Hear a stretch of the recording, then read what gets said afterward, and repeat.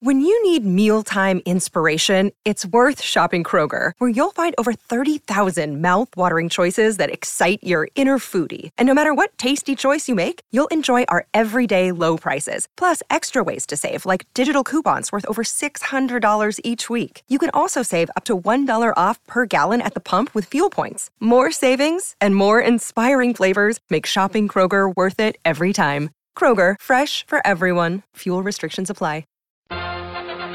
It's the Amazing Rico Brogna podcast with your host, Evan Roberts. Welcome to the Justin Verlander is a New York Met edition of Rico Brogna. It actually went down before Craig and I went on the air Monday. So before I could respond on the afternoon show about the Grom and the Jet game and the Giant game, we had more Met news, which is Justin Verlander signing. So we obviously touched on it during the afternoon show, but we'll give you a Verlander reaction edition of Rico Brogna. I don't think either Hoff and I are surprised. We mentioned this the last two times we talked. This seemed like the perfect kind of pivot to go to. It made a lot of sense for a few reasons. The reason I liked it ahead of Rodon was the short-term aspect of it. I like the idea, despite the concerns, which we'll get to about the age of Verlander and Scherzer leading a rotation, the fact that it's not a very long commitment. And one thing I pointed out at the end of the last Rico we did, and it's worth repeating, is that Major League Baseball's free agency over the next 3 winters features a lot of really good pitchers.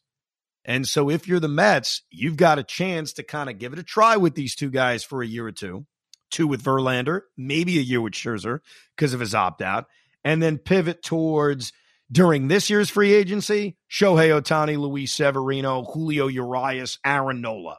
Next year's free agency, Max Fried, Tyler Glasnow, Corbin Burns, Shane Bieber, Brandon Woodruff. So it does give the Mets the opportunity to let it ride with 2 old guys and then have the ability to have the payroll flexibility with both of these contracts coming off the books. That's part of why I liked it. Part 2 of why I liked it is that he's Justin Verlander. Look, Justin Verlander is one of the great pitchers of all time. I'd be the first to tell you. And what he did last year makes no sense. I'd be the first to admit it.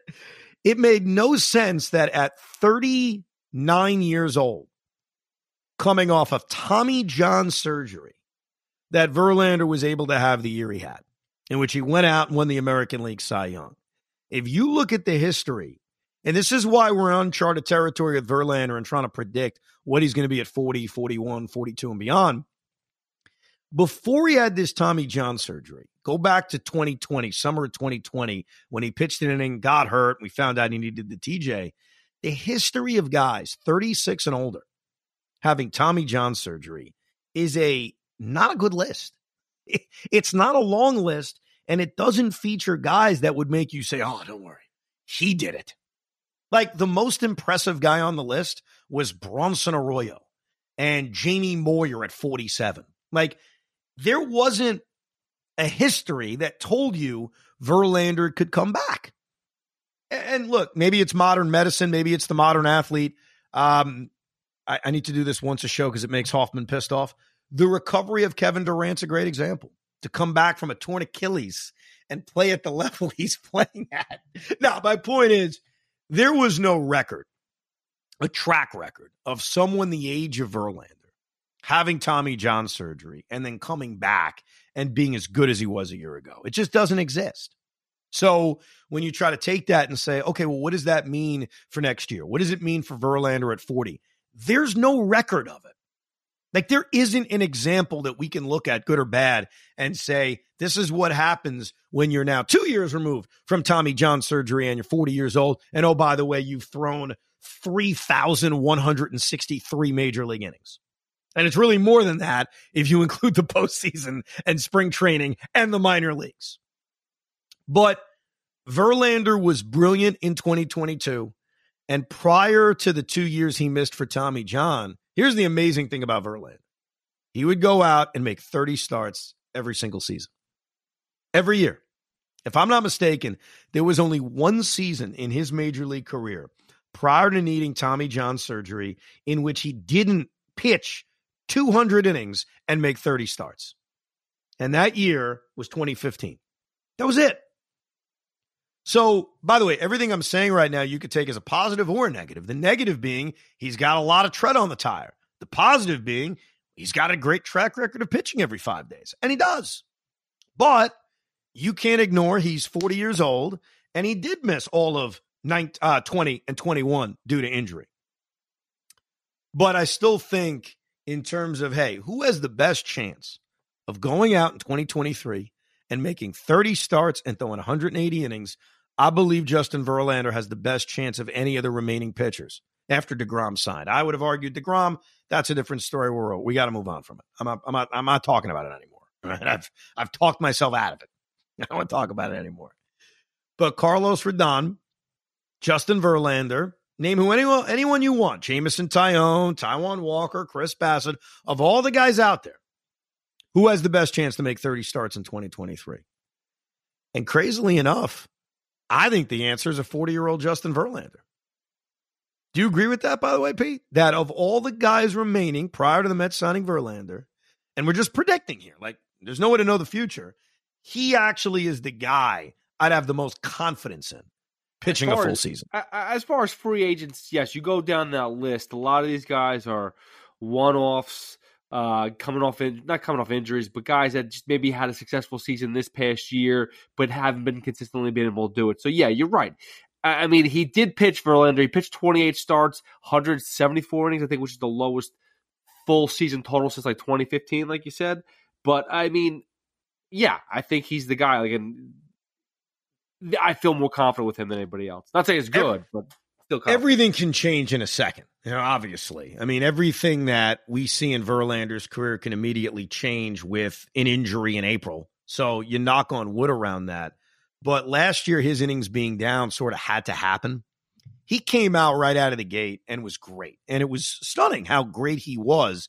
And then he missed a few weeks in early September due to injury. But it turned out to probably be a good thing because the Astros were cruising their way to an American League Western Division title. They knew he was going to have to make 4 or 5 postseason starts. So why not make sure he's fresh for the start of the postseason?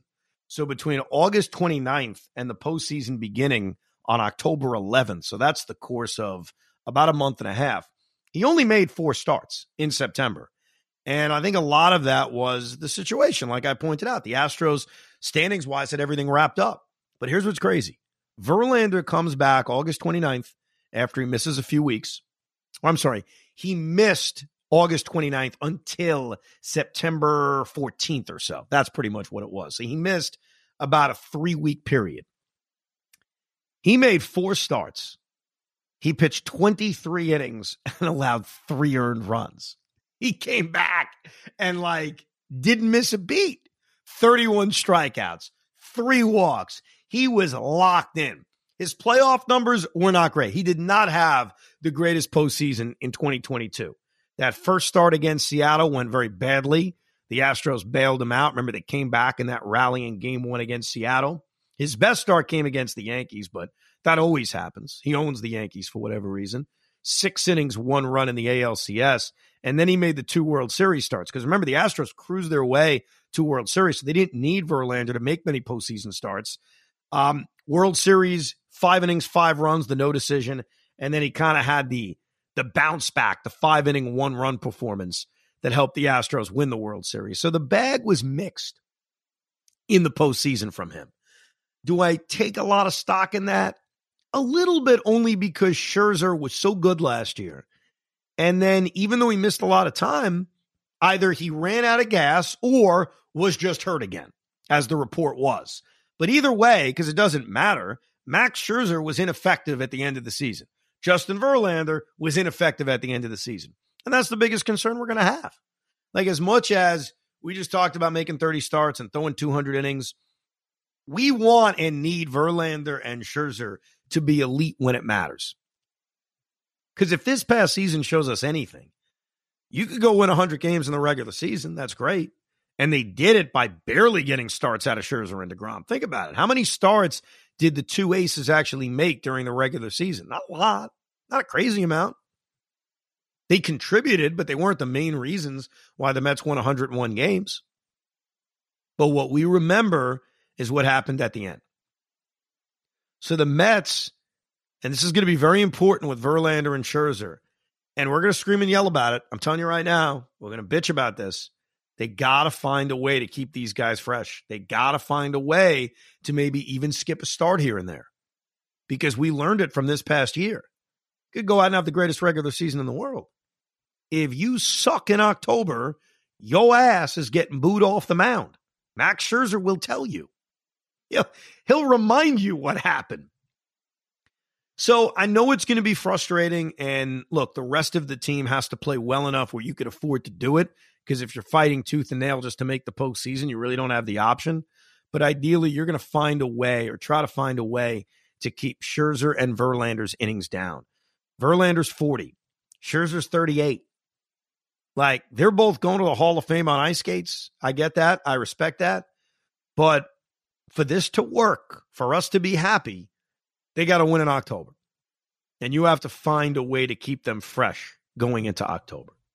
Would you like to hear a random Verlander stat that will get you very excited but mean absolutely nothing? Oh, please give it to me. I preface it, it'll get you excited, but it means nothing. So, obviously, the National League East is the new division of Justin Verlander, as is the National League, a career American League pitcher. Out of curiosity, I looked up his numbers against the 4 division rivals, the Atlanta Braves, the Philadelphia Phillies, the Washington Nationals, and the Miami Marlins. I left us out because he can't face us. He's on our team. I don't know if you know that.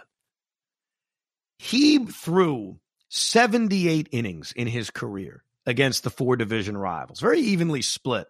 3 starts against Atlanta, 3 starts against Philadelphia, 3 starts against Washington, 3 starts against Miami. Very nice and organized. 21 innings against the Braves, 19 innings against the Phillies, 19 innings against the Nationals, 19 innings against the Marlins. If you combine his numbers against all of these teams, he has a record of 9-1 with a 1.84 ERA.